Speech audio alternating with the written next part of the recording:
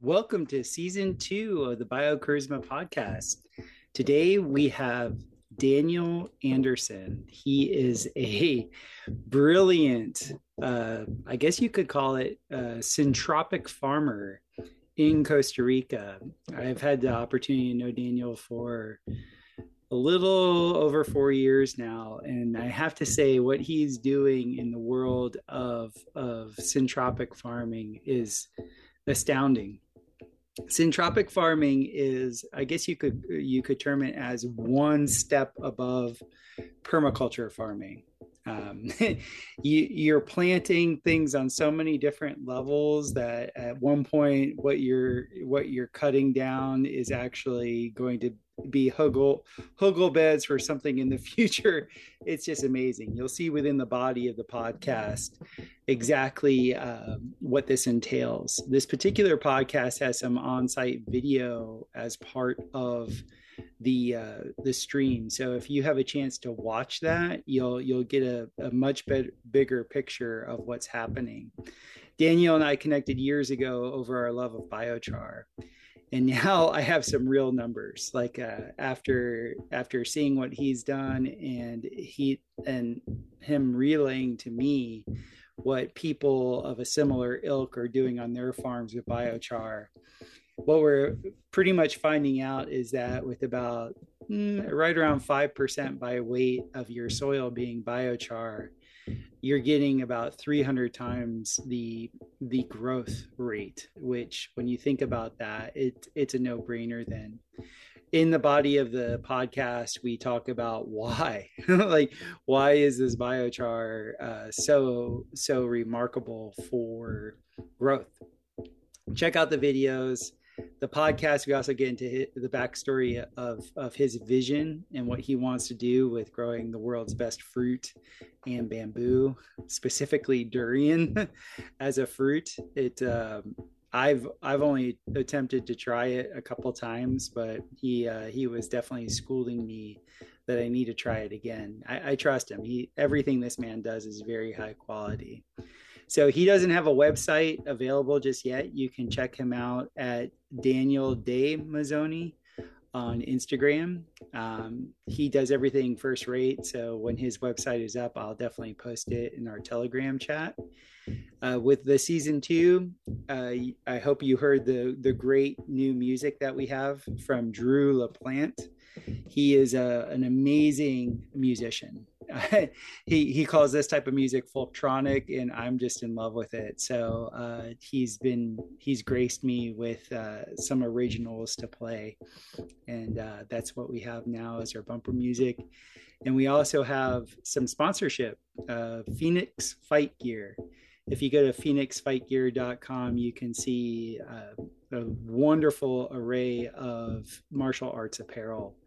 I was in martial arts when I was a child.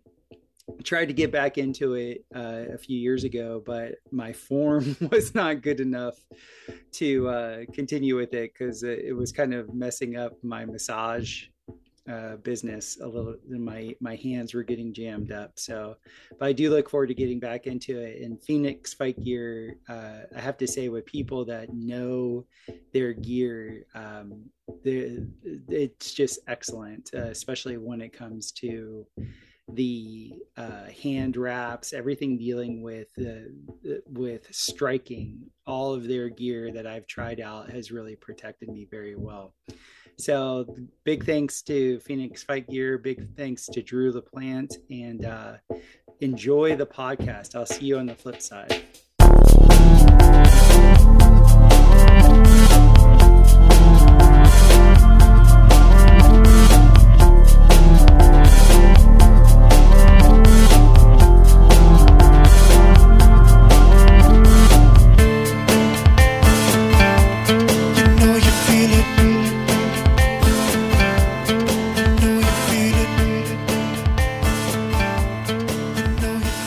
Daniel Andersson, thank you so much for having me to your farm. Thank you, and welcome. I really appreciate the nice little 2-hour look-see of your farm. I haven't seen your farm in 2 years, and the amount of growth that you've had in just 2 years is just astounding to me.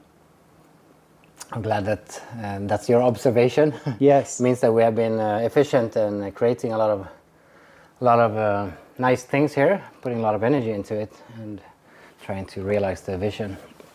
Oh man, it's I guess when did you actually start this farm?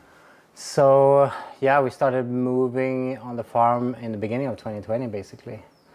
So yeah, I was not here all the time the first 1-2 months while the project manager brought in machines and started pushing things around. And then we know the whole event that happened in the beginning of March. So it was a little bit crazy times.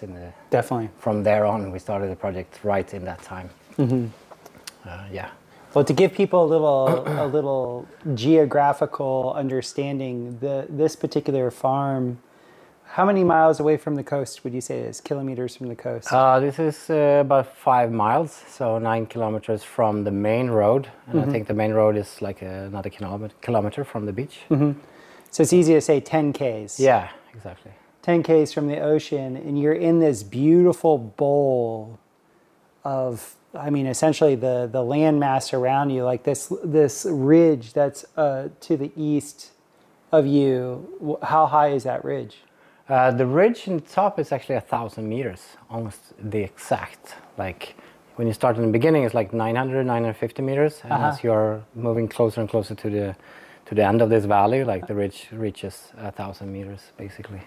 So you're just in this perfect area where you're just getting tons of moisture.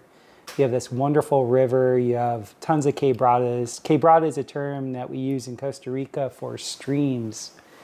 So I could just see why this particular farm, when you were probably scouting for land, this was just like, from a grower's perspective, you were just like, oh my God, this is gonna fit all my needs. Yeah, truly. I mean, as you said, like for being a farmer, I really needed a place where I had very much access to water. So I have about 5 springs that are actually born on the property and they end on the property, which means a lot of freedom and lots of safety, right? Yes. So that's very important, and that's one thing, but it's also very rainy in this specific region here. Yes. Much more rainy than actually it is out on the coast even. Yes. Yeah. Because that bowl.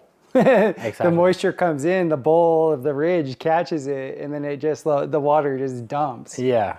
So this area is actually specifically moist, and that comes with certain pros and cons. Yes. So Yeah, we were talking about that on the video with like the compaction problem that can happen when you have these, like, you know, we've had nights where you've had a meter of rain. Yeah. It's Crazy. Yeah. The rains that came in 2020 and 2021 and 2022, they were crazy, really crazy. I think last year, 2022, was not as crazy as the years prior to that. But we had one event last year that was really crazy. Yes. And now we have this year, 2023, when it's very dry instead, super dry. And I think we are anticipating an even drier year next year. Is that because of the El Nino cycle? Yeah, exactly. Or La Nina? Which one is it? I am not fully educated on that. I heard the terms, but I actually don't know exactly what they mean. But as we were talking here with some of some of my consultants here, they talked about El Nino, El Nina, and that would mean this or that, and so on. That this starting year, which is much drier than they had for I don't know how long time back, actually very dry. So they are actually now going out with emergency warnings, basically for people and telling them to be very careful with their water use, basically. And yeah, so this is something I heard actually already yesterday from my consultant. He said that they are now talking with these weather people, saying that next year is expected to be much drier. So it's going to be a pretty challenging time, I guess. And that is probably going to maybe get BioChar to maybe shine in its way, in its properties of actually holding water and releasing water when it's needed to be released. It's really interesting. I've recently moved from this zone up into the Ozarks in Missouri, and it's much drier up there. The overall humidity and everything. I only planted berries this year. I only planted strawberries and blackberries and raspberries. Oh, great. And I don't need to water nearly as much as my friends that don't have biochar. And I guess it's a good segue into actually starting to get into biochar. I just want to let everybody know Daniel and I share a love of biochar. Yeah, we truly do. This is the BioCharisma podcast. It's the BioCharisma podcast. And do you know Itai? Yeah, we met a couple of times. We haven't interacted very much yet, but I am very aware of him. Yes. Yeah. Well, Itai was the permaculturist that turned me on to biochar. Ah, okay. So he and I were working on a project up in La Fortuna together, and I was lamenting how much I hated composting. Ah, okay. And because it was terrible. The yields were horrible, like doing the flip composting. Uh-huh. And I didn't think the soil was all that good. And he was like, "Have you heard of terra preta?" Okay. And I was like, "What's that?" He's like, "It's biochar. Look into it." And anything Itai has ever told me has turned out to be gold. Oh, that's like good. Everything he's ever said to me, like, and he's so non-assuming. He never like oversteps his boundaries. He's just like, "Yeah, you should check this out. You should check this out." And so I looked into terra preta, and I was like, "Oh my goodness. This is perfect. This is perfect." And because I was already making rocket stoves and rocket mass heaters. And so I just kind of graduated into making, rocket kilns. I called it rocket retort. Okay. And making biochar. And then, I saw on my farm, because my old farm was a southern facing slope that used to be a mamone plantation. Mamone and coffee.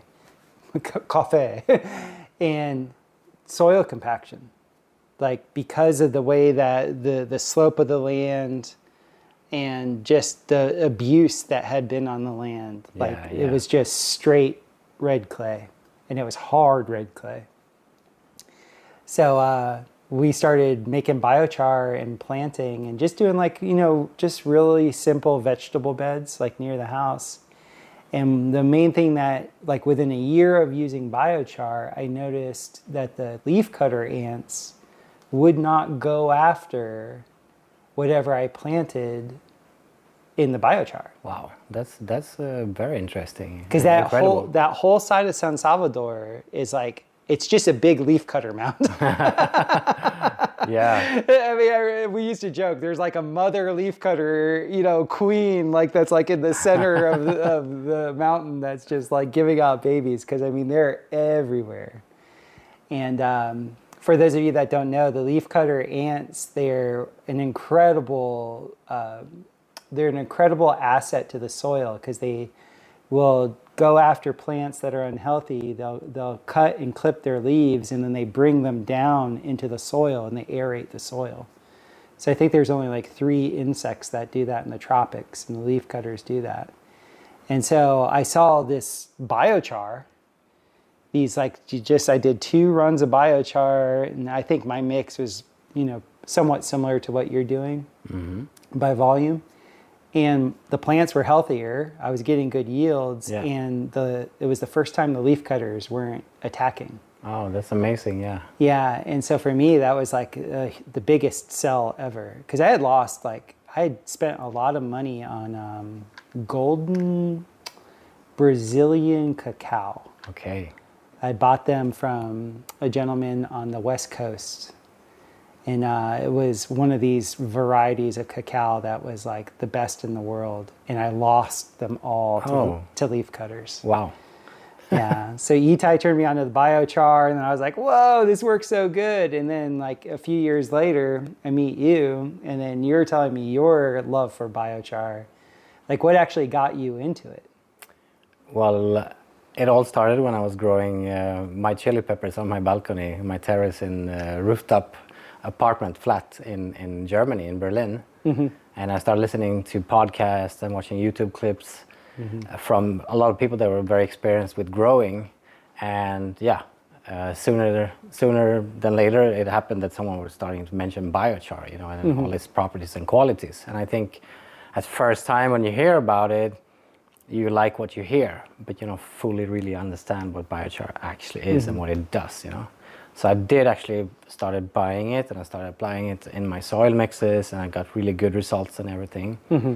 But at that time, I don't think I really understood it fully, exactly all the things that biochar actually does to the soil. But then from growing on my terrace in Germany, I realized I want to move to the tropics and start planting fruit trees and bamboo.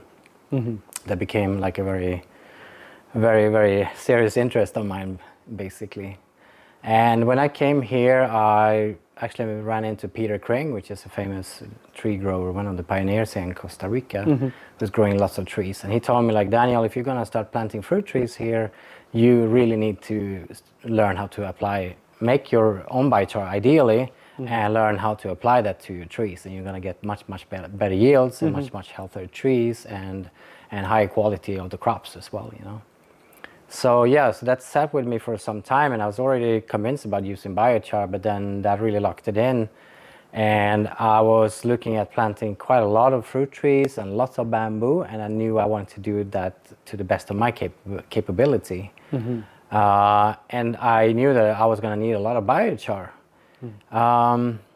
So I was thinking, like, how can I, you know, create biomass and make biochar from? And then I was starting thinking, but wait a moment, I am going to grow bamboo, which is the fastest growing plant on the planet, basically. And if doing that and using that for different uses, such as construction and many other uses, I was just realizing that I was going to end up with a lot of waste material, a lot of trim. Yes. So I was like, yeah, I'm going to grow bamboo, and with bamboo, I'm also going to make biochar, which I'm going to apply to my fruit tree plantations. So I was already convinced about it, and I was here in Costa Rica for 2-3 months at that first time, and I had already found the enterprise, what's the name, Living Web Farms in Florida, which is a little bit north of Orlando. Yes. So we got in contact with them, me and a friend, and we actually set up a meeting. So I flew up to Florida and went to visit Living Web Farms. And as I was driving into their location, I see that they have these huge groves with bamboo. Nice. And yeah, upon meeting them, I was asking them, guys, why do you have all this bamboo? And they looked at me and said, what do you think? It's for making the biochar, of course. Yeah. So yeah, that's the very, very beginning of me getting into biochar. Can I tell you a similar thought I had with another grass? Tell me. So my assistant, he interned with this family that runs the indigenous grass, I guess you would say association, I don't know the right term, in the Ozark, northern Mississippi Valley region. And what a lot of people don't know is that area of the country from west of the Mississippi to the Rockies was, before it hits the Great Plains, was actually known as a savanna. Okay. Right now, there's so many more woods in that area than what was originally there. Okay. The woods were brought in by human. Ah, okay. But when you had the Native Americans there, it was a savanna. And my daughter's middle name is Savannah, so this is very near and dear to my heart. And the savanna, the best way to think of it is sort of like Joe Salatin's view of the polyphase farming. You had all these buffalo and bison that would eat the grasses, but there were so many of them that they would eat the grasses all the way down to the ground. Then the roots, the lower you cut grass, the further down the roots shoot. And this is the same thing with bamboo, with the rhizomes of bamboo, by the way. So the roots would shoot deeper and deeper and deeper. So the savanna in the North America was this massive, massive region that was essentially like meters thick sponge soil. Wow. Because the roots were so well established of these indigenous grass species. Yeah. And so what has happened as the European settlers moved through, they started planting all these trees and all these other industries came in. And the native grasses went away because as the bison went away and as the, well, I think I'm saying the right term. As the bison went away, they brought in cattle. And then they started planting non-native grasses. And I'm not familiar with the names of these non-native grasses, but the problem with these non-native grasses is their roots don't shoot nearly as deep. And there's not this great variety that you used to have of the native grasses. And what I loved was when we first started going out on the farm tour this morning was you brought up this whole term about syntropic planting. And that like immediately got me thinking about the savanna and the grasses in the savanna, because it's all about this multiplicity of different varieties. And you have all these different varieties and they're all kind of feeding each other one way or another. Could you describe how you like got into like the syntropic aspect of planting and what actually was like the impetus to go that way? Yeah, so in the beginning when I was considering moving to Costa Rica, the term permaculture came to my mind, to my awareness. Yes. So I looked into that, and while I was doing that, I stumbled across Ernst Götz, the famous Swiss guy who lives in Brazil, who restored like ecosystems in Brazil with planting according to these syntropic principles. Wonderful. And yeah, to go a little bit further into what that is, the syntropic farming means that you are trying to plant a dynamic system, trying to mimic a natural forest. Right. And planting the numbers of certain species that are occupying different levels in the forest, the stratas as they are called. Exactly. Depending on the light requirements. You know? So grass that you were mentioning, for example, grass is a pioneer species which is very often able to start living in soil where no other plants are basically able to live on. You know? So they are like a pre-stage for something that might come later. So first the grasses have to be there, and they are sending down roots into the soil and enriching the ground with roots and thereby bringing carbon into the ground. Right. Without carbon in the ground, without any organic matter in the ground, it's very difficult for other more advanced species to actually occupy the space. So once the grasses establish themselves, the soil becomes much more loose, it allows more water to penetrate, and also to hold on to more water during the dry times, basically, right? And that allows other species to actually be able to grow into those systems later on in time. How that happens naturally, it happens over much longer times, of course. You know? But if we try to accelerate those natural processes by incorporate similar thinking, that's the way for us to establish like big, rich, advanced systems that are actually capable of producing building material for us and food, and also cooling the ground and providing space for more biodiversity also in the animal kingdom, right? So it's providing a shelter and living space for birds and insects and fungus and mammals and reptiles and all the other types of creatures we have out there, you know. While you know, a naked dirt, a naked land basically cannot hold very much life. No, it can't. It's really amazing. My friends that have started fruit farms here, they've essentially been the ones that have been responsible for bringing the deer back. Yeah, amazing. And bringing because now the animals have something to eat. Yeah. And it's amazing. One of my friends, I won't name his name because I don't have permission, but he's a frugivore, plants 100 acres worth of fruit trees, and he was complaining to me that he's like, man, the deer are eating all my fruit. And I'm like, we should set up a hunting blind.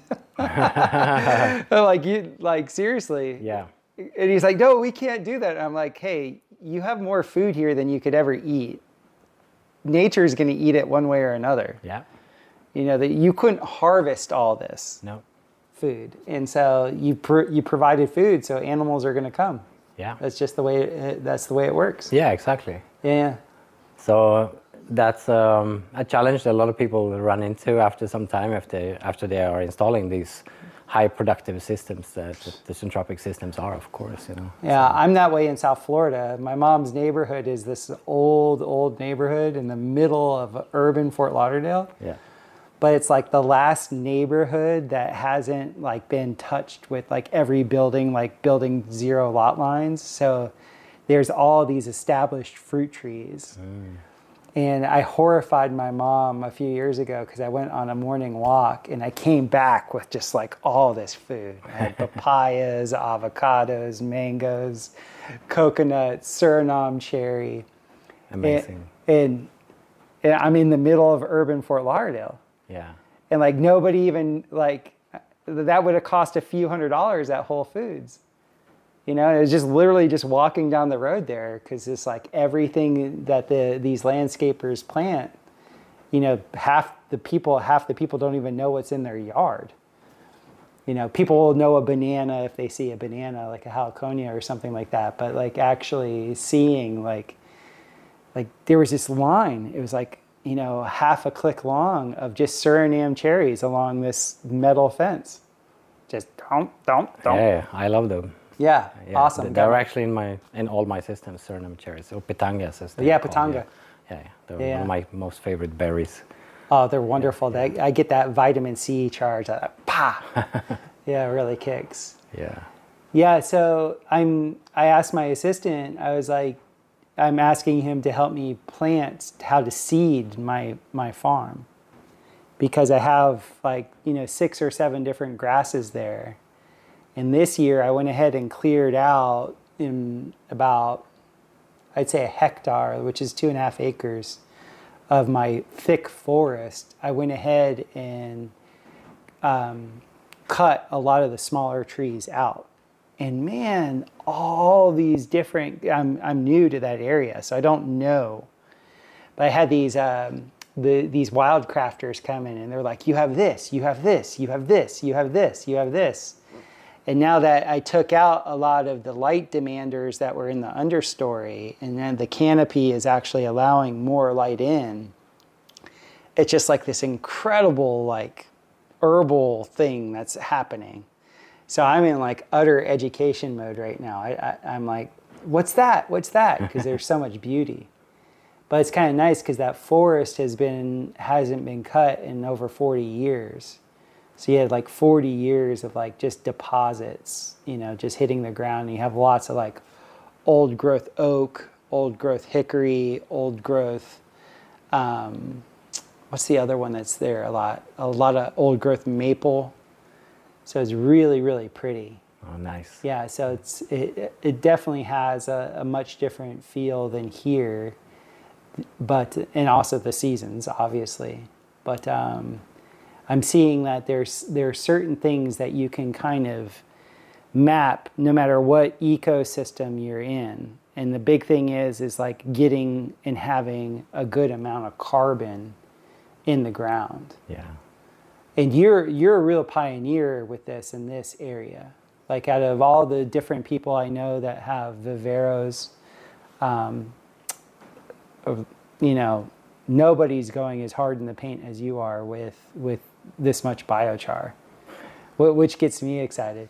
You've even used biochar in some of your construction. Would you mind talking about that at all? Yeah, so along the way, learning about biochar, I also learned that you can use carbon as a replacement for different materials when it comes, for example, to concrete. Mm-hmm. You can replace some of the sand content in concrete with actually biochar. Why is that good? Well, it's good because carbon is by its nature very light usually. Yes. So if you're trucking in material to a project or to a construction place, you're not putting that amount of stress on the roads or on the vehicles just by that, and you're not consuming as much fuels as well, you know. So that is one thing, that's the practical thing in that sense. And then, as you also mentioned when we were talking, I also learned that it's stopping the EMF as well, you know. Yes.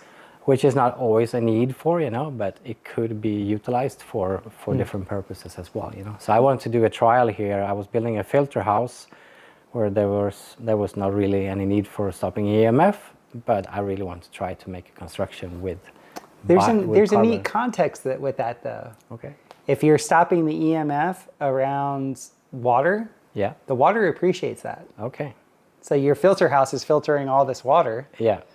you know, and that's sort of like, it's a water treatment plant. Yeah. And I know out here, there's not much, you know, Wi-Fi or anything like that, but still, I bet the water appreciates that. Maybe that is something also that is. Yeah, because as much as I've studied microwave currents and water, microwave agitates water. Like literally, that's what microwaves do. They agitate the water molecule. So it's the same way with our cell phones and whatever. So to have that, I bet you that biochar in your walls actually helped a bit. Yeah. I don't have the exact data for it, but I heard that biochar in a certain percentage, that there are studies in it in which ways it can actually improve the strength in certain, what do you call it, like axles or, yeah. But that's not exactly why I did it. I just wanted to do it as a, you know, a fun experiment, you know. Stable carbon has a very cool molecular shape. You know, it's a hexagon. So bees build with hexagons. And also calcium and carbon love each other. Okay. So most of your binders are calcium. And calcium is like, if calcium can bond to some sort of carbon atom that's around it, it does. I mean, that's the way our bones are made. So it's really a marriage made in heaven from the way I understand it. Okay. Nice. And then they even now know on the very, very minute level of building with graphene. Graphene is essentially pyrolyzed carbon that's one molecule thick. Okay. So it's as thin as you can get it. And they find, actually, technically, graphene can be 2 molecules thick. Okay. So it's literally a plate of carbon like this and a secondary plate of carbon on top. Hexagon, hexagon, hexagon, hexagon. And they find with when they're making microchips and things like that, that's by far the strongest, most perfect material to do that with. Ah, okay. So that's why graphene is being used in all these nano devices, and the whole world of nano is essentially built on the backbone of graphene. So I think as you scale up, you know, we're obviously using much larger pieces of carbon than that, but it's still, you can see it scaled either way, to the very minute to the very large. It's pretty remarkable, and biochar in and of itself too, from an EMF perspective. Even if you're not even looking at it from an EMF perspective, I know jewelers that will put bismuth, which has a very high diamagnetic charge, actually has the highest diamagnetic charge out of metals. They'll put bismuth in some of their art pieces because of the way it feels on the body. Okay. So I've done like full carbon masks, like biochar masks. I do biochar, like if I ever want to whiten my teeth, I just make biochar toothpaste. Yeah. It's kind of ironic because my mouth will go perfectly black. Yeah, exactly. And then 5 minutes later, it's perfectly white. And so there's so much, it's a godsend. The diamagnetic charge that it carries. I know the plants obviously love it because the growth that you have here is unprecedented. I did a podcast last season with, do you know who Curtis Stone is? I think I heard the name. He was called the urban permaculture guy when he lived in the city, and then he moved out. Now he does field to farm or farm to field TV. Okay. Huge permaculturist. He roasted my farm. We did a podcast, and he looked at it in Google Maps and told me what was good about it, what was bad about it, and the whole thing. Okay. And I think he would greatly approve of your choice and your positioning and everything that you've done here. Even though I don't think he has all that much knowledge when it comes, well, I can't say that. I don't know if he has knowledge when it comes to like the whole tropical aspect of things. Yeah. You were starting to enlighten me on everything that is durian. let's get into your love of durian. Yeah. So what is durian? Durian is a fruit. Comes from Southeast Asia, and it goes under the name king of fruits, but it also goes under the name stinky fruit or stink fruit. Stink fruit! So it's a fruit that grows on a tree that gets very, very tall and can get very, very old. How old can they get? I have pictures when I'm sitting in a tree that they say is more than 300 years old. Wow! Yeah. How big was that thing? I don't remember the circumference of it, but I think it was about maybe 15, 20 meters in diameter, like, you know, so the circumference times pi, I don't know. Mm-hmm. But yeah, and big trees, you know, like like a big ceiba tree, basically, you know, like. Oh, that's what they look like. So they're like a big ceiba. Yeah, but they do have. Yeah, I don't remember. The ceiba tree has also what you call the roots. What you call when the roots are like what's it called?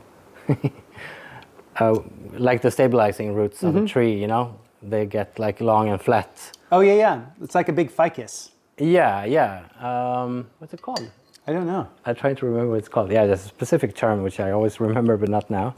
But like, you know, as they grow, you know, up to like 60, 70 years old, you know, they get very tall. About when do they get? Like 100 feet is 30 meters, so 250, 200 feet, something like that, you know, when they start to get. Yeah, don't quote me on that, like, let's say 150 feet or something like that. I think like really, really tall trees, you know.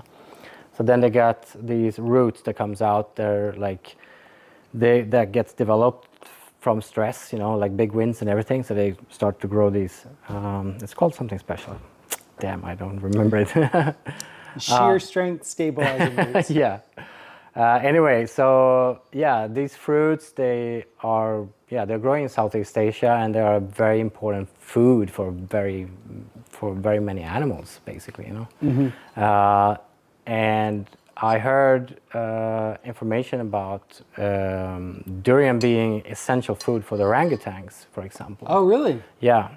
So if the orangutan mom doesn't find durian during her lactating phase, and also after that phase, then the babies of the orangutan don't get proper nutrients, and they don't get to develop a proper brain system, including the navigating system. So they don't know how to navigate back to their very recently made nest, basically, you know, because they make nests all the time. They make new nests and new nest and new nest, but they always remember this, you know, and they know how to navigate back to that nest. Yeah. So if the brain doesn't get developed properly, then they don't know how to get back to the nest, and that can provide them with, you know, problems. You know? So yeah, it's an essential food for orangutans. What role does it play for humans? It's a very, very delicious fruit. It's a highly nutritious fruit, and it's very fatty fruit, and it's a fruit that, for my life, it changed my life basically, and it changed the life for a lot of people that I know. I have a very good friend from the States. Her name is Lindsay Gazik. She and her Swedish boyfriend Richard, they are now having a website called Year of the Durian, and they are writing books, and they offer tours in Asia where you can go on tours where you go and visit farms and farm stays, and you get to try all these kind of different cultivars that have been developed over maybe like 100 years or even more back in time, you know. And it's it's a very special fruit, basically. You know, it has this special character. It's like a very fatty, creamy, savory fruit. Oh, I can't wait to try it. That has this complexity which no other fruit has, basically. You know? So I remember I went on one of these tours with Lindsay, where we stayed on a durian farm, and we had tree-dropped durian. So that means durian that have fallen from the tree that haven't been cut from the tree. Right. It has been fallen from the tree, and there they have a strategy of preventing these durian from bruising when they are falling from, let's say, 100 feet above or 80 feet above. They actually put up, like, imagine like football nets, like soccer ball nets under the trees, or they actually tie each and every fruit with a string to prevent it from falling on the ground. And then they have collectors that drive around the farm with their small scooters with the baskets in the back, and they go and, empty the nets from the fruit, and they go up to the farm and offload these fruits to the people that are paying like a 24-hour package, meaning that you stay at the farm and you can eat unlimited amount of durians for 24 hours, basically, An unlimited durian gorge fest. Yeah. So that was a crazy eye-opening experience for me. I mean, I learned about durian before this, but I went on this tour and encountered this fruit, like staying in this environment, and I just realized I want to build my home with bamboo that we talked about a little bit before. Plant bamboo and plant durian, basically. Yeah. And I want to offer like this kind of experience for people also in Central America, where we are now in Costa Rica. So that's how it's all begun, and yeah, durian changed my life forever.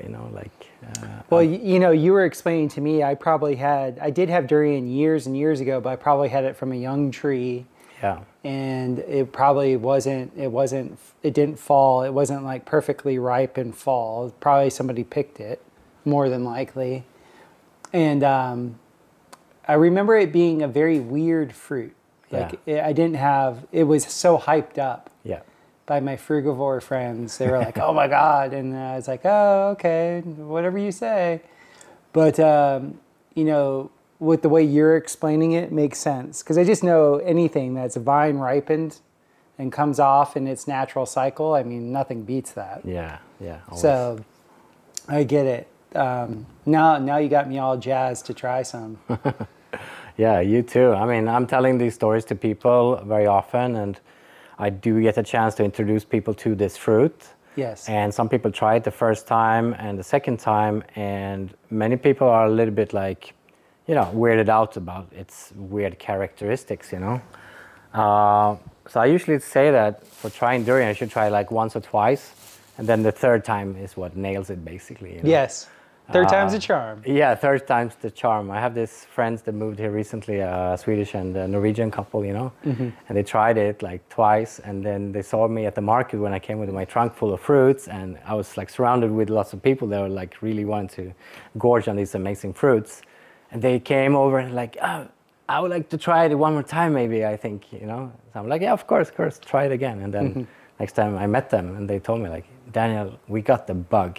We cannot stop thinking about this. Can you please put us on the list and contact us every time that we have durian available, so we can buy this and enjoy this, because. Well, you were telling me some people dip it in their coffee, like it's just like a biscuit or something. That's what got me all fired up. Yeah. You told me that you were into coffee, and yeah, I do actually have a variety which goes under the name durian coffee. It has a flavor of coffee. So that's one thing, right? But actually durian and coffee is a very, very good match. So enjoying it together, because it's like a sweet, fatty, savory fruit that people actually do dip in the coffee, like you would do with a cinnamon bun, or with some kind of vanilla bun, and something that some people do, Yeah. And yeah, eating durian with coffee or just drinking it next, on the side, it's a very good match. That sounds so good. Yeah. Well, you got me sold too, because creme brulee by far is like one of my favorite desserts in the world. Yeah.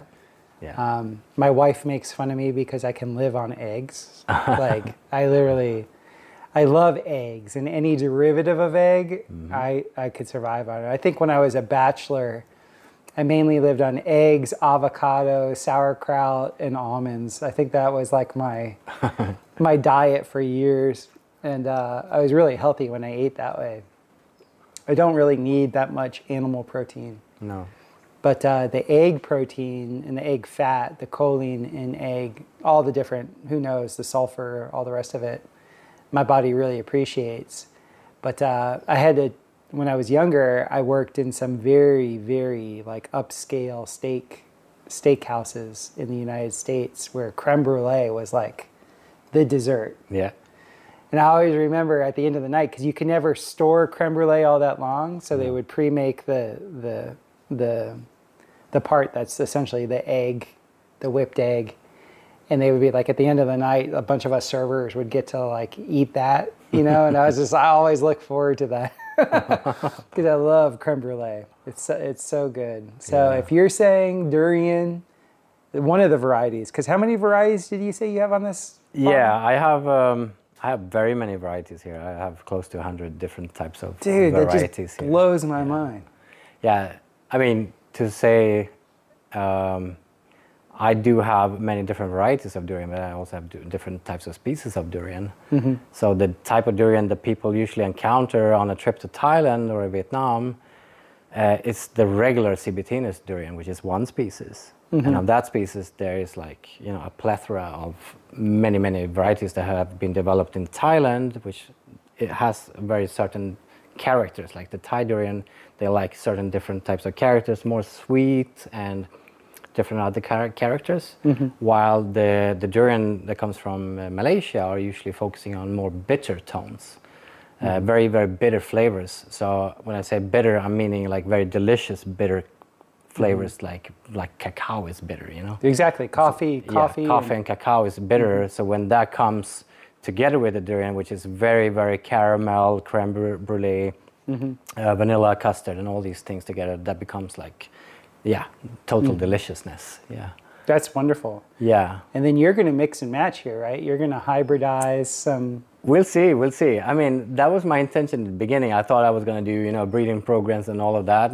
And I talked with one of my very good friends, Richard, who is the husband of Lindsay, and he told me, like, Danny, why would you actually want to waste so much time on trying to, you want to plant like 100 different trees, right? Or 1,000 trees, and maybe just a few of them turn out very exceptional, and you're taking up all this space, while other people prior in time have already done all this work. Why reinvent the wheel? Yeah, so I think, you know, there are like more than 200 different registered varieties of durian right now. They are like registered. They go by with the letter D for durian. So you have D1, D2, all the way up to D100. Yeah, D224 or something like that already. And there are constantly new varieties added to that are like approved by the Ministry of Agriculture and the Durian Association in Southeast Asia and different countries. But then you have all the non-registered varieties. And there are like hundreds and hundreds and hundreds from Indonesia, from the Philippines, from Malaysia, from Thailand, and also from Vietnam. You know, they have their own local varieties, you know. And there are varieties from all these regions that are like mind-blowing. They're incredible, and they're so completely different. It's like really you go into the bakery and you pick all your favorite pastries, you know, and that's what I usually say, like a really good durian, it beats any pastry from the pastry shop. But to make the comparison is like, yeah, you can go for pastries with jams and marmalade and all these berry tones and flavors, and then you can go to the chocolate and you can have rum, and you can have nuts, and you can have more vanilla flavors, and you have lighter and denser textures and all of that, you know. And that's what you are having within the realm of durian, you know. It's like, it's the best dessert in the world with no guilt, basically. It's grown on a tree in a package, like in a very, very, very thorny package. That's right, because that fruit is like, it's super thorny. Yeah, it's super, super thorny. And like if you are standing under a tree when a durian falls and it falls on your face or in your face, it's going to bruise you or maybe even kill you because they are big. They are like from maybe a pound or less for a small fruit up to 25 pounds for the biggest fruits. Like when I was in Thailand on one of my recent trips, I saw durian that was actually weighing 25 pounds. It was like a big montong. Sorry, it wasn't in Thailand, it was in Vietnam actually. So that's the montong is one of the most famous commercial varieties from Thailand. And 25 pounds, like super big fruits, you know. But it always strikes me with this amazement that we have perfect pastry, perfect desserts, perfect food grown on a tree in this weird thorny package, which is like preventing the fruit from being eaten until it's fully developed. You know, it discourages monkeys and the rhinoceros and elephants and all these kind of animals from eating this fruit with this very, very special package, super, super thorny and super sharp. That's a very common thing, like with the pejibayes, right? The pejibaye, the thorns. The thorns on the trunk, right? Yeah. You know, fans of this podcast know my dog's name is Pejibaye, Peji. And it's ironic because she's a Dachshund, you know, she's just a short little wiener dog. And we thought it would be cute to call her Pejibaye because she's literally the opposite of what one of those palm trees are. But the peach palm, or the Pejibaye as they call it down here, I mean, it has 4-inch spikes and it has like millions of them on the trunk. Yeah. And it's like that. It's to dissuade anything coming up to eat the beautiful, the fruit that once again has a high oil content. Yeah. It's almost, it's essentially like a potato. Mm-hmm. Yeah. So, and it's obvious that nature values that very highly to put that many spikes on it, you know? So it's probably the same thing with the durian. Yeah. Yeah. But the funny thing is so it comes in this package, which is, you know, very discouraging for a lot of animals from eating, you know. But once it is ripe, you know, like those animals that can sense a fresh durian that has just fallen or maybe open up on a tree, they get the first bite of very, very high complexity, right? Mm-hmm. But if a durian falls on the ground and it sits there, it starts to, like when the fruit gets shook of the fall usually, that ignites like processes within the fruit that starts to develop these smells. So like if you go into durian forest or an orchard where durian has fallen on the ground, you can smell if it's like fresh durian smell that comes out. You can sense the gases and you know, like, wow, we're up for a real treat here, you know. Mm-hmm. When it passes that very, very newly fallen state, it becomes more and more foul, you know. But that smell reaches very far away and also gives a promise to any animal that are like naturally living off these fruits that like, yeah, you better start running towards the smell because you have a package of, you know, fully perfect energy, you know, like energy and nutrients. Do you know the what's the nutritional profile of it? I don't remember exactly the ratio of fat. I think the Brix content you can have in durian comes up to 40. I think. What's the Brix? Brix is like, I don't know what the term is actually standing for, but it's a way to measure the sugar content in it, you know? Okay. So you can measure it for grapes, for example, you know, like for winemakers, they always measure it with Brix, you know? Like, okay. You can do that with anything, basically, you know? But 40 is very, very, very high. I don't know the Brix of some common fruits. I cannot really make the comparison, but it's very, very sweet.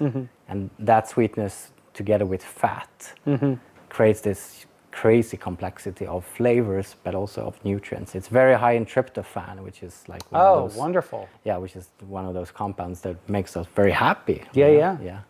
So because there's not many things in nature that have a high tryptophan value. No. So that's really wonderful. Yeah, I think jackfruits, and I mean bananas are very common, and jackfruits are very common in some places of the planet, you know. They have some tryptophan. That's what I'm aware of. Jackfruit was a love and hate relationship with me because I couldn't eat it all. Ah, okay. Like my trees were so prolific. And why couldn't you eat them? Well, I mean, I get tired of it. Ah, okay. It was, I mean, you talk about 25-pound fruit. Some jackfruit are 50-pound. Or even 120 pounds. Yeah, like the ones at my trees were only like 7-8 years old, and they're producing 50-pound pieces of fruit. Yeah. And I was just like, after getting through one in a week with my family, we're kind of done. And then you would have like all these other jackfruit.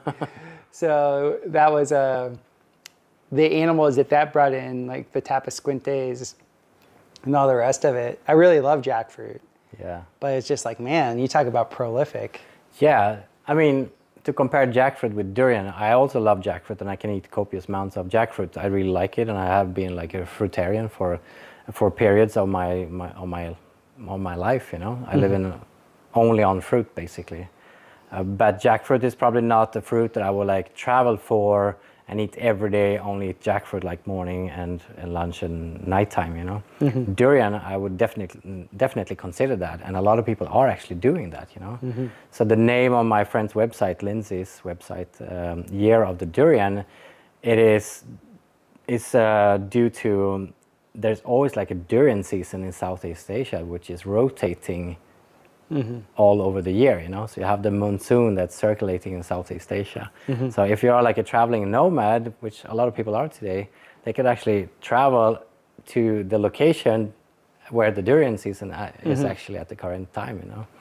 So that was the idea for Year of the Durian, you know. So as part of your business plan here, you're going to build a hotel so everybody can come and when you have these thousands of durian trees just producing. So I guess I'm extending the Year of the Durian exactly. in a way to be also here in Central America, because there are durian trees that were planted like 20, 25, 30 years ago by these movements such as the Anai that came here and want to, you know, they want to bring in lots of different types of fruits and give it also to the indigenous people, mostly on the Caribbean coast, you know. And some of these fruits, they came from people that were working for United Fruit Company, which is the old banana companies, right? Yes. So there are like some old collections here of certain varieties that have been spread around. So there are actually some trees that are like quite big, actually, you know.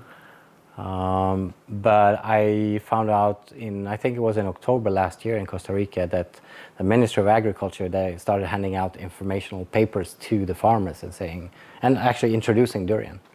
Here's durian, it grows in a tropical wet environment. It can give this and this yield and this return on investment.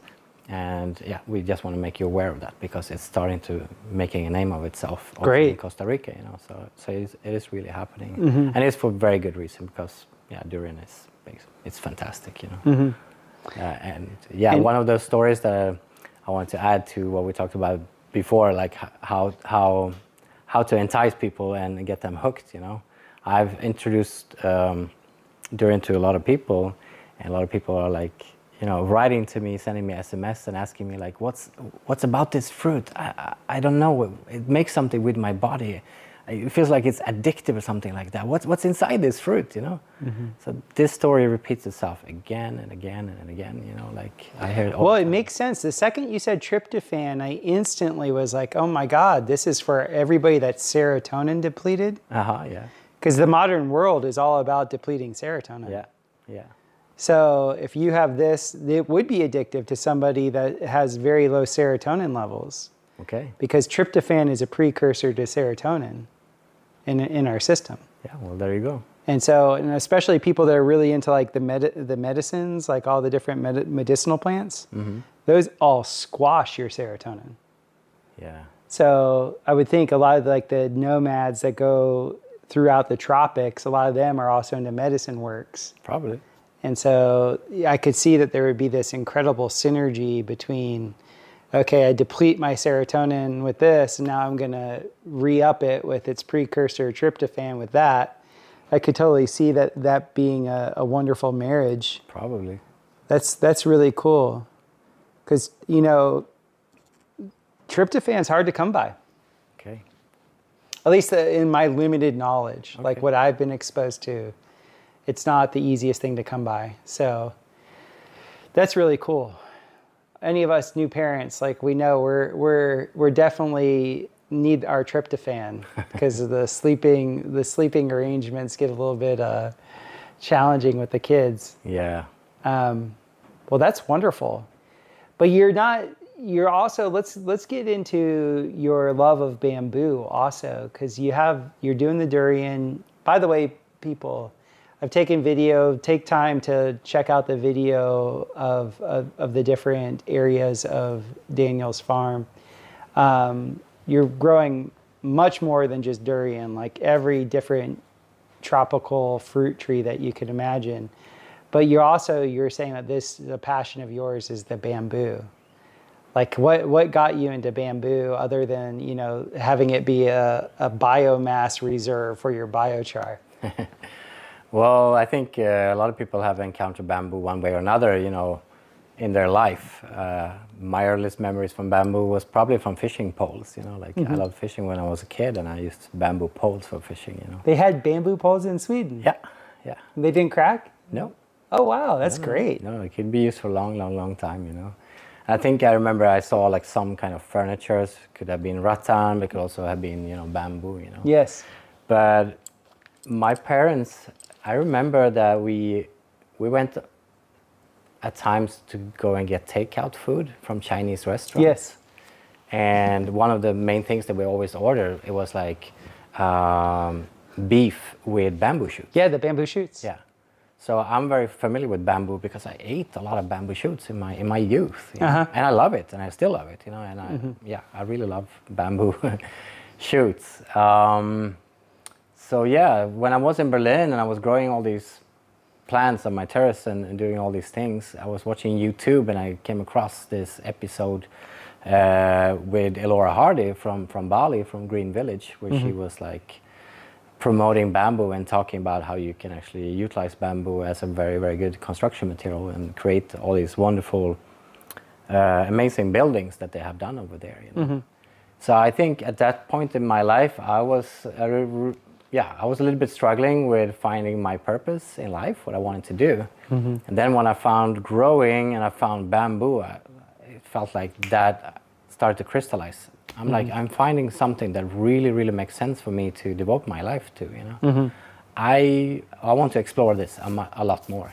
So I went to Bali and I participated in one of these building classes called Bamboo U, where you learn about bamboo, how to plant bamboo, how to harvest bamboo, how to treat bamboo and cure it, and how to build with it and design with it, you know.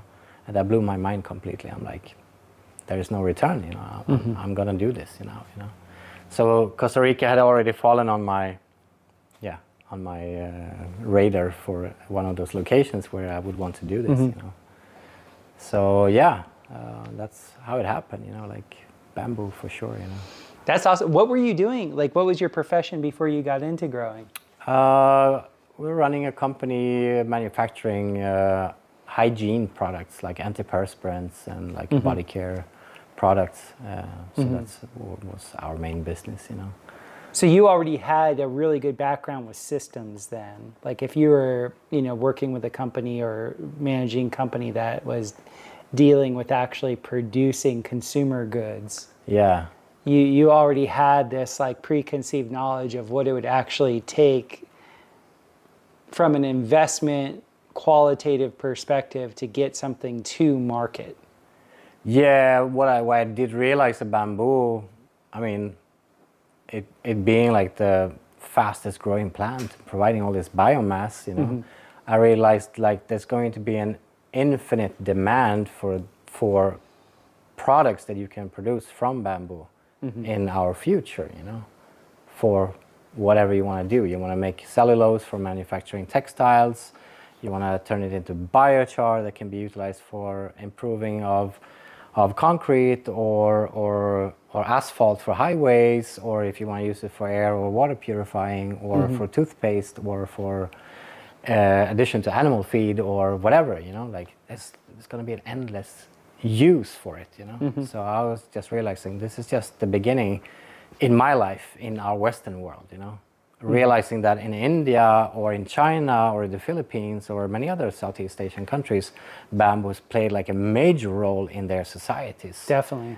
In so many fields, basically. You know, there are like villages in China that are like everything that they basically consume and own and use is made from bamboo. They are cooking in pots that are actually bamboo pots. They are eating with chopsticks or other tools, you know, that are made from bamboo. Everything's made from bamboo. Their homes, their houses, their furnitures, everything basically. The bicycles, toothpicks, toothbrushes, everything, you know, like.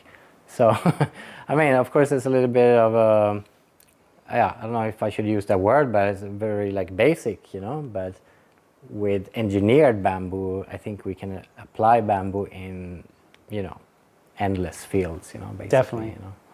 Definitely. It's such an incredible plant.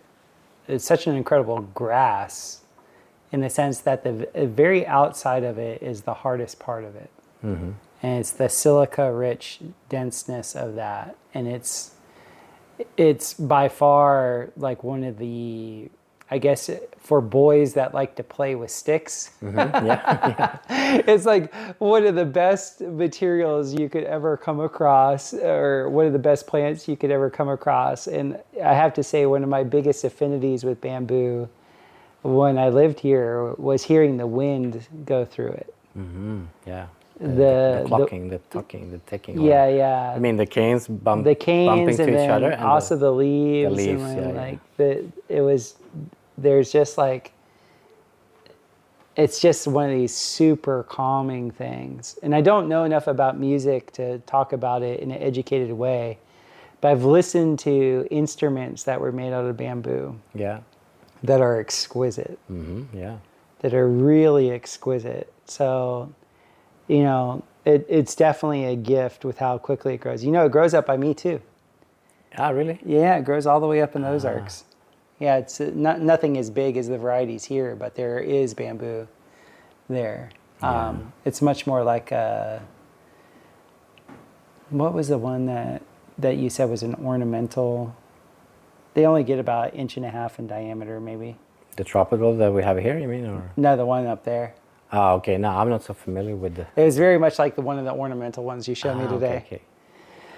Yeah, so you're going to have this wonderful commercial farm, massive greenhouses, selling all these fruit trees, and I mean, you're going to be distributing worldwide, I would think. Let's hope.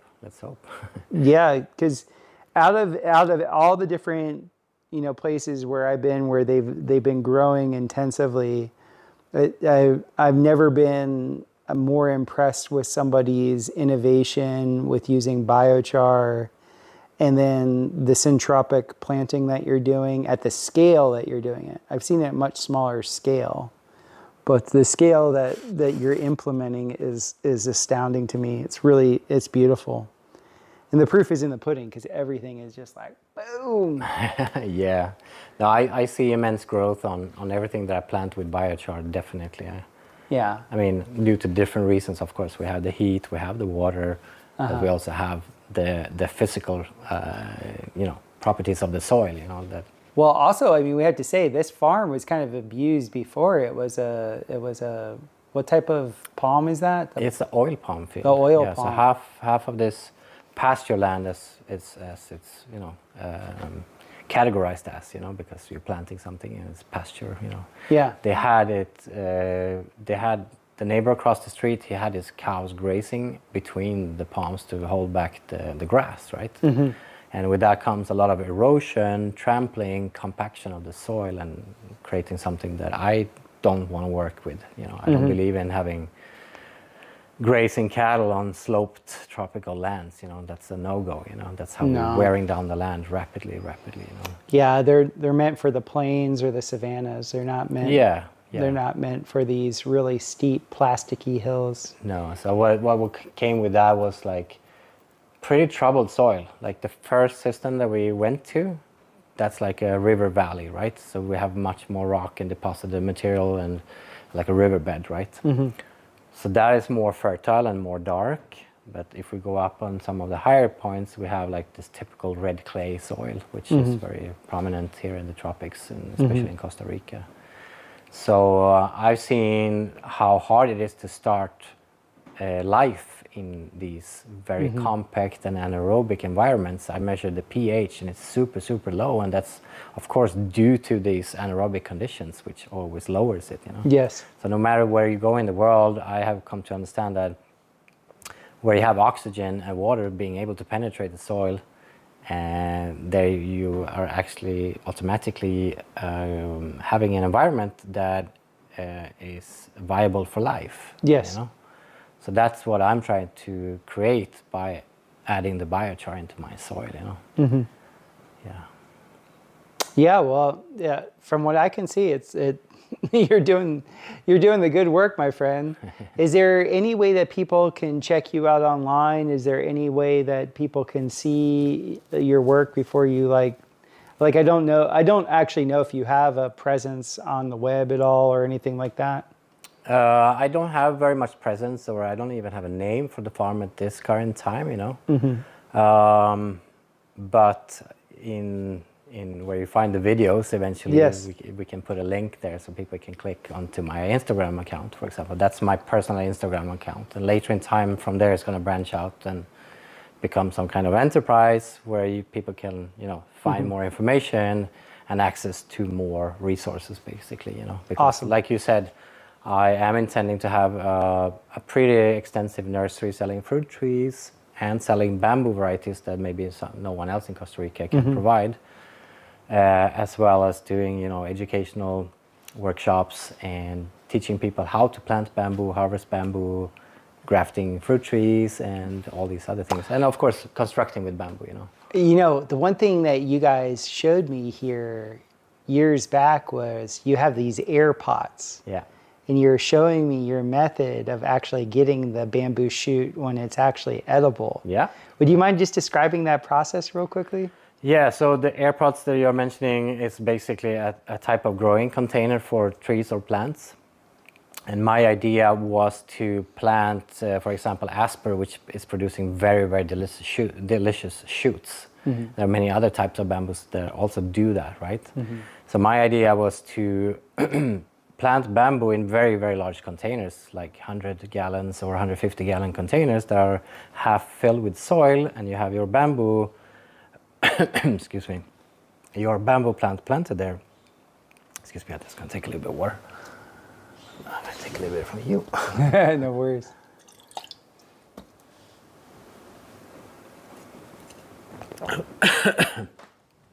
Okay, I'm back. So yeah, you plant your bamboo there, and as the shoot starts to develop, the shoot starts to, gotta cut that out. No worries. Got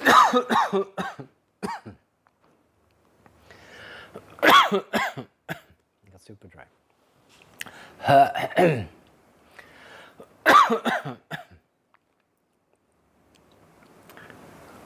Okay, let's try again.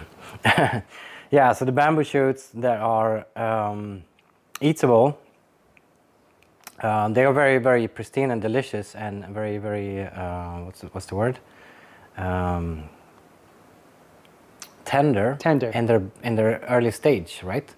But as soon as the shoot comes out from the ground and gets exposed to UV, then it starts to develop cyanide, which makes it very bitter, and it makes it very toxic, so basically inedible, you know. So I was having the idea that what I learned about growing bamboo is that if you want to do it for shoot production, you can actually pile a lot of mulch around the shoots to keep the shoots from being exposed to UV, and thereby the shoot can actually grow much, much, much taller and bigger, still in the dark, and you can harvest much, much larger shoots. Wow. And thereby have much more food, you know. What kind of mulch? Any kind of leaf litter you can find. Just anything to block the sun. Anything that blocks, you know. Okay. So yeah, that was the idea. So if you're having these big containers, there will be space for the shoots to shoot up as high as the container actually basically provides, and you can just dump in these leaf litter materials or something else like that and block that, and then you can just, when you identify that the shoot has reached like maybe 1 foot, 2 foot, maybe 3 feet of a height, you can still harvest it at that height and still have a very, very tender and delicious sweet. Where do you detach it from on the rhizome? I mean, you can break it off or you can cut it off, you know. Because that'd be a great way just to propagate more bamboo. Yeah. But you don't want to harvest the shoot before it has actually developed any leaves on the actual cane, you know. Yeah. So that's something that shouldn't be. Yeah, I would probably only see it being done in a container where you cut it out from the ground, you know. Yes. And these air pots that I'm using is consisting of a panel wall that you are folding around and creating like a tubular container that you you can attach to itself by small screws, so you can open and close. So you can actually open, take out the clump, you can cut out half of the clump or a quarter of the clump or even smaller, like cake pieces basically. And then you can close it up again, you can refill with soil, and the bamboo can again fill out that space and develop new shoots again. So you can open and close and reuse the space. You know? Those air pots are so cool. Yeah, they are. Yeah, what I tell people is they are the Formula One of plant pots basically, because they're providing so many amazing features for growing plants or trees in them. You know. So when I presented this bamboo growing method to the producers, they were actually quite excited about that. They said they haven't heard that or seen that, but that's a new way of using it, and I have been using it this way actually. You know? Like if I have a clump in a very big pot, which is like 100 gallons, 150 gallons, and it would be way too heavy to handle for staff to lift this clump out if I don't have access to a backhoe or a tractor with a fork or something like that. We can actually split it up in pieces. You can still get a quite big established unit to plant in your field if you want to do that, right? You're right. Unless you're buying like complete clumps and you want to load like 5-10 clumps on a big straight truck and just truck it away and just plant a big clump at once, where you are going to be able to have big shoots already producing if that's what you want to go for, or big canes for harvest for construction purpose, you know. So yeah, that's what I'm doing with the air pots. What varieties, is it only the Asper that you're doing the bamboo shoots with? Like how big of a shoot have you gotten that you've eaten? So Asper is one of the best varieties for shoot production. Then you have, I think Latiflorus is very good. I think Brandisi is very good. So these are all Dendrocalamus species. And then you have, which is the sweet shoot monastery. Yeah, so it's Tarsostachys siamensis sweet shoot. That's a very specific one, which has very sweet shoots. You can eat them basically raw. You can just pull them off and put them in your mouth and eat them, you know. Oh, wonderful. And then there's one species that I actually forgot, but I tried in Thailand in one of the collections. That is like, you can actually go in and take the cane. You can rip off the cane and you can eat the cane, not just the shoot, you know. Wow. So bamboo, for you who don't know about eating bamboo, you know, it's a staple crop in many Asian countries. I think in Taiwan it's the second largest staple crop. Or staple food, sorry. So it becomes the staple crop as well, right? Yes. Staple food, number 2 or number 3 in Taiwan. And in China, it's consumed in insane numbers, basically. So, well, they're getting their silica. Getting their silica, lots of fiber. Yes. Yeah. That's wonderful. Yeah, because I wonder if it acts like sort of like a, what's that type of starch called? There's a prebiotic starch. Okay. It's I'm forgetting what it's called. When I think of Asper and I think of how meaty the walls could get, I kind of think of that starch. Okay. So I wonder if it has like a prebiotic quality to it. Okay. I know that there is one species of bamboo which I forgot, and it creates a type of deposit inside the canes that you can extract. And it is some kind of compound which is highly nutritious and being sold at crazy prices, you know. I don't remember the name, so we can put it on the website or something like that, you know. It's a bamboo durian cross in the middle of the culm. There's a durian that's pre-peeled and just waiting for you. Another thing that I think is very worth to mention, I was at the World Bamboo Workshop in Vietnam in August last year, and there it was explained to me that bamboo is going to be very dominant in the industry of producing ethanol, because it generates so much starch and sugars that you can actually turn into alcohol. So it like outcompetes sugarcane and all the other crops by far, you know. Well, this gets back to the perfect marriage between biochar production with bamboo. Yeah. Because if they're saying it's great at ethanol production, that means it has a high carbohydrate content. Yeah. And the thing is, I'm learning now how to smoke cure foods. Yep. That was one of the ways, if you didn't have salt, you would smoke cure foods for them to last. If you didn't have refrigeration or salt, that's what you did. And you and I earlier were talking about smoke curing bamboo. Yeah, right.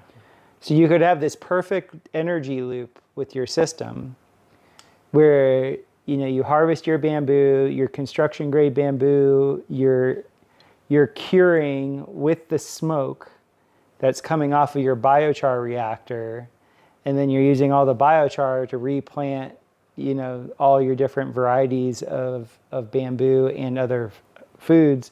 It's just this wonderful stacking function Definitely, yeah. permaculture thing. And then all the while, that smoke isn't just going up into the atmosphere, it's doing work for you. Yeah, definitely, yeah.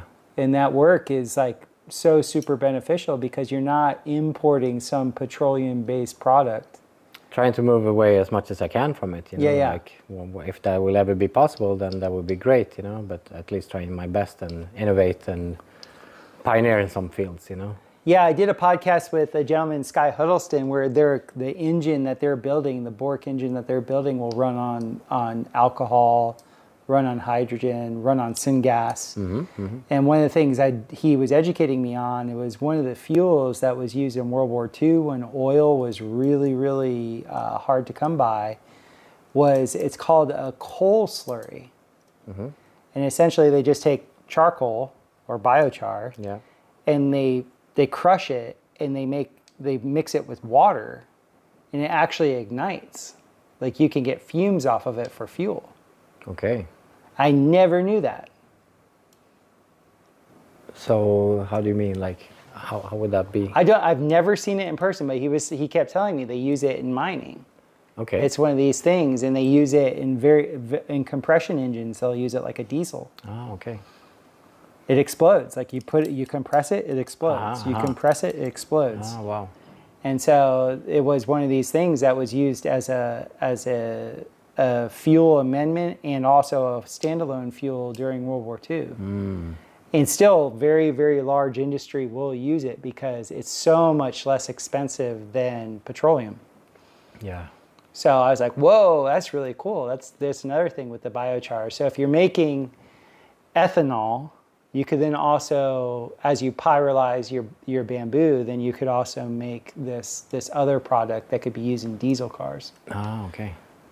Yeah, I mean, I when I was researching and learning about bamboo and the uses and how to produce biochar from bamboo or any material basically, I was just thinking how could I utilize, you know, the bonus heat, all these co-products, the wood vinegar, the heat, either like if you're making ethanol or if you're just capturing the heat on drying pottery or maybe a steam engine for having a sawmill running, or dehydrating fruit, or you know, all these things, or just drying wood if you need to dry wood, you know, with added heat, you know, like there's like, now I'm just mentioning a few basic examples. There are so many more ways you can harness these resources in this process of alchemizing your products here, you know. Like, it's so great. If you're producing heat, I see that as a good thing. Yeah.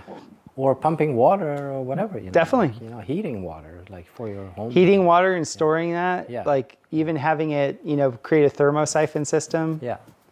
Like there's so many benefits to it. You could have your own, you know, terroir here. It's wonderful. Yeah. There's so much embodied energy, and that's something I always impress upon the audience is that scarcity it's not real. It's a thought form. Yeah. You know, nature is always providing. There's so much abundance. It's just a matter of listening and educating and investing in knowing how to convert what's around you into what you need. And in that conversion process, having a reciprocal relationship with nature. So you're not just taking whatever you're converting into your own energetic needs. There is some functions that can be stacked where you can give that energy back to the land and it will sing. And your land is singing. Like the difference from when I first saw it to now is just like, oh. So man, good on you. Thank you so much for taking the time to come on the podcast. Thank you so much. Yeah, I really appreciate it. Thank you so much for having me here. It's been a pleasure. Alrighty, ladies and gents. I hope you're getting the picture now with BioChar. This is the BioCharisma podcast after all. So whenever I get somebody that is that involved with BioChar, you know we're going to go into it. There is an amazing synergy between taking care of your water one way or another, whether you're vortexing it, whether you're putting it through flow forms, whether you're putting it through some sort of magnetic wiping system. That coupled with biochar in your soil, effective microorganisms, and also then adding, local effective microorganisms, there's just a wonderful extra production that can occur as we move forward, and the implements of like the chemical world, the implements of the petro-industrial complex become more expensive or harder to get. It's going to become more and more important to have the capacity to convert the local biomass into something that actually does work for you.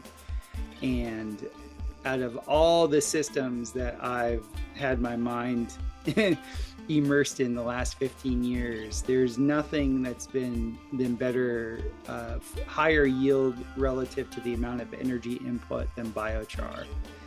And so my company, BioCharisma Holdings, we're moving forward with building biochar kilns in the Ozarks, and more than likely we'll build some down in Costa Rica also.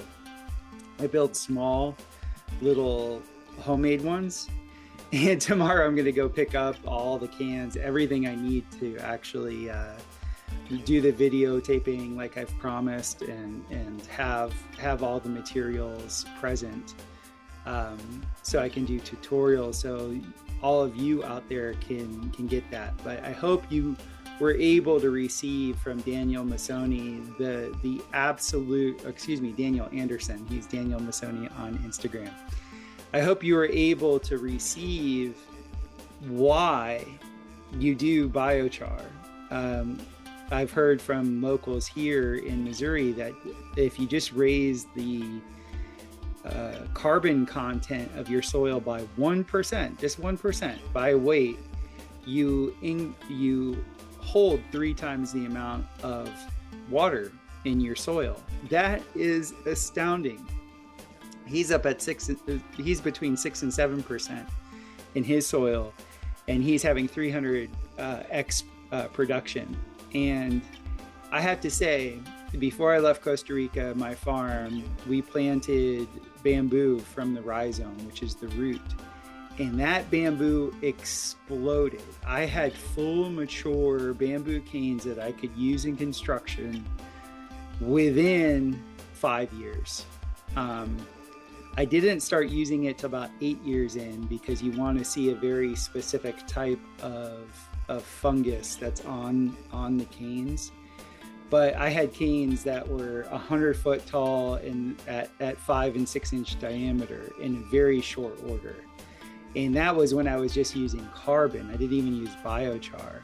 And so there's all these things with gardening and planting and farming, best practices, appropriate practices for where you are in the world. But there's nowhere in the world that I've seen where biochar has been used where it hasn't been just an absolute benefit, like an extreme benefit for people. So in very short order, on my website, topherhq.com, we'll have the educational template, the video, and for those of you that contributed towards that, I will send that out to you privately. And this year at the Barataria Times Festival in Missouri, I'm going to go ahead and do a couple of walkthroughs of a homemade machine, and then we're also going to be selling the biochar that I'm making from the larger kilns. It's really significant how much of an inspiration Daniel Andersson has been for me, and not even to speak of the construction applications. Like this is something where God provides through nature, and nature is so abundant. There is an unlimited supply of biomass, and we'll definitely be doing our best to convert somebody else's waste into our treasure. So thank you for following us. Please share this. Season 2, we're working towards having really good production value. We're adding a live stream. We'll start that live stream next week. I will announce this weekend what day we're going to do that. And my guests have been excellent. All the interviews, I've done a few interviews already that will be posted along. You know, I'll fill you guys in with everything and contacts.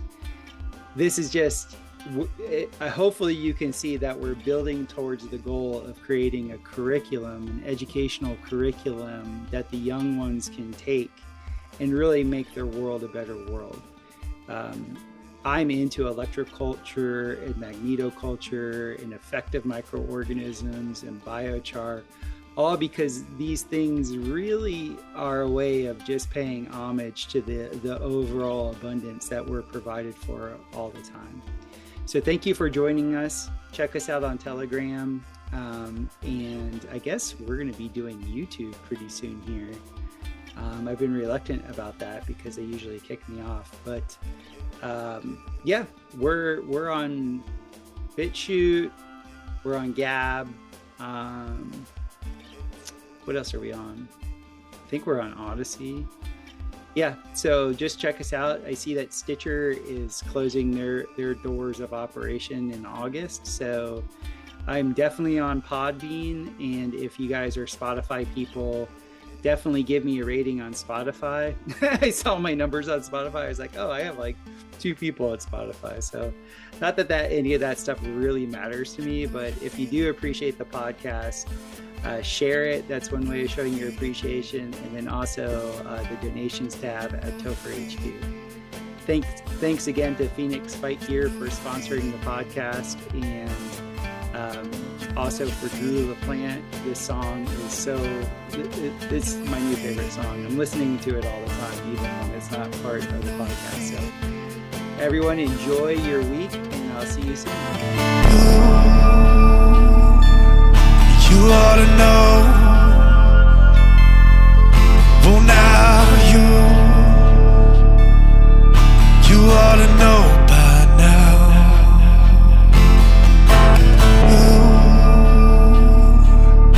You ought to know. Well, now you ought to know by now.